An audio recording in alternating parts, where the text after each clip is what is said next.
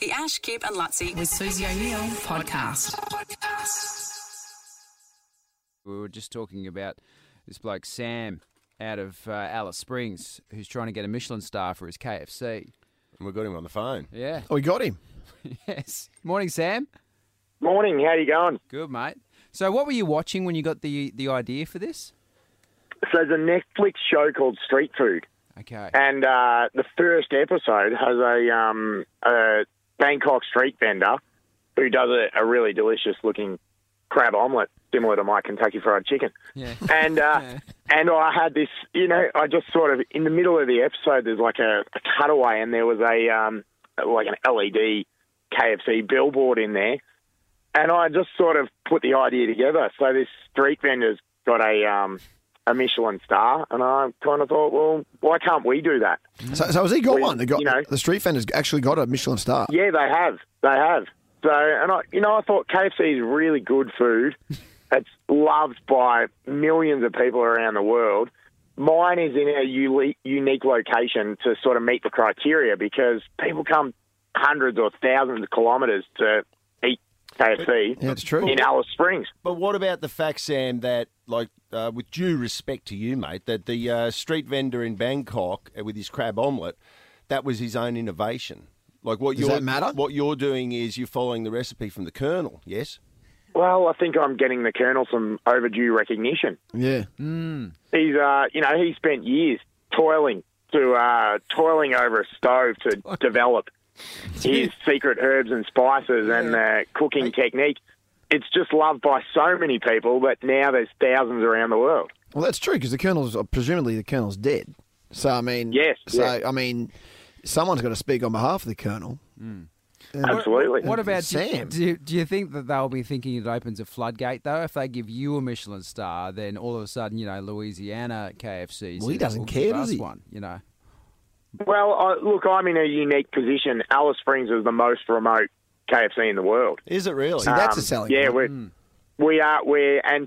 so the Michelin criteria for 2 and 3 stars is worth a detour or worth a special journey. And we have people regularly that come hundreds of kilometres or, even 1,000 kilometres from on the WA border or into WA with the express intent of buying KFC while they're in town. Hey, I know we're talking chicken, Sam, but having a KFC in Alice Springs, that's got to be a cash cow for you, that thing. You'd be doing well out of it, wouldn't you? Look, it's a very busy store. I don't know if it's cash cow, but it's a very busy store. We have a great team, and Alice Springs, has its ups and downs. Cash chicken anyway, but things that go along, but but it's a really nice spot. I love Alice Springs. What's the most popular item on your menu in Alice Springs? The Zinger Stack is getting right up there now, but the original recipe,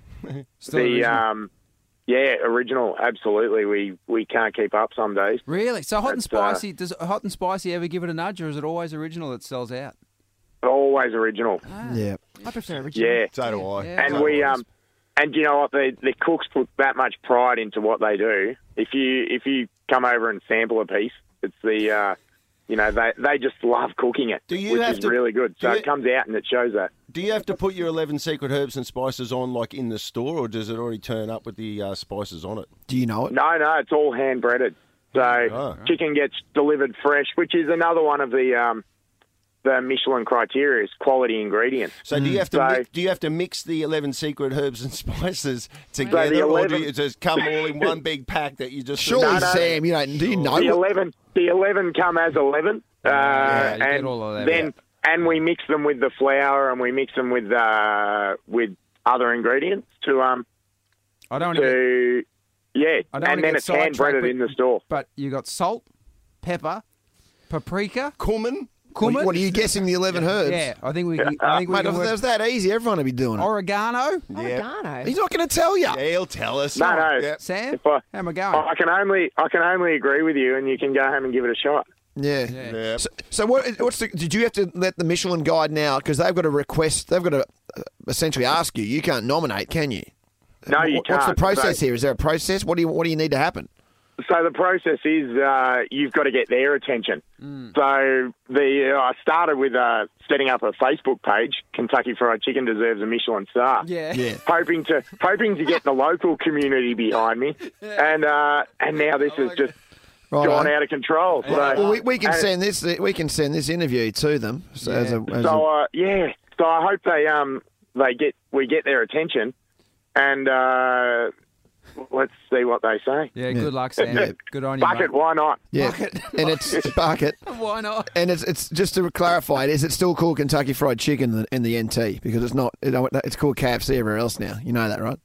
So it's but we use both names. So it's but it's KFC. I know. I know that. Yeah, that's good. But it is at its roots, it's Kentucky Fried Chicken. Okay, that's it. You're still going back to the roots. Okay. Good on you, Absolutely. Sam. Good luck, Good mate. luck, buddy. No worries. Thanks for the support, guys. The Ash, Kip and Lutz with Susie O'Neill podcast.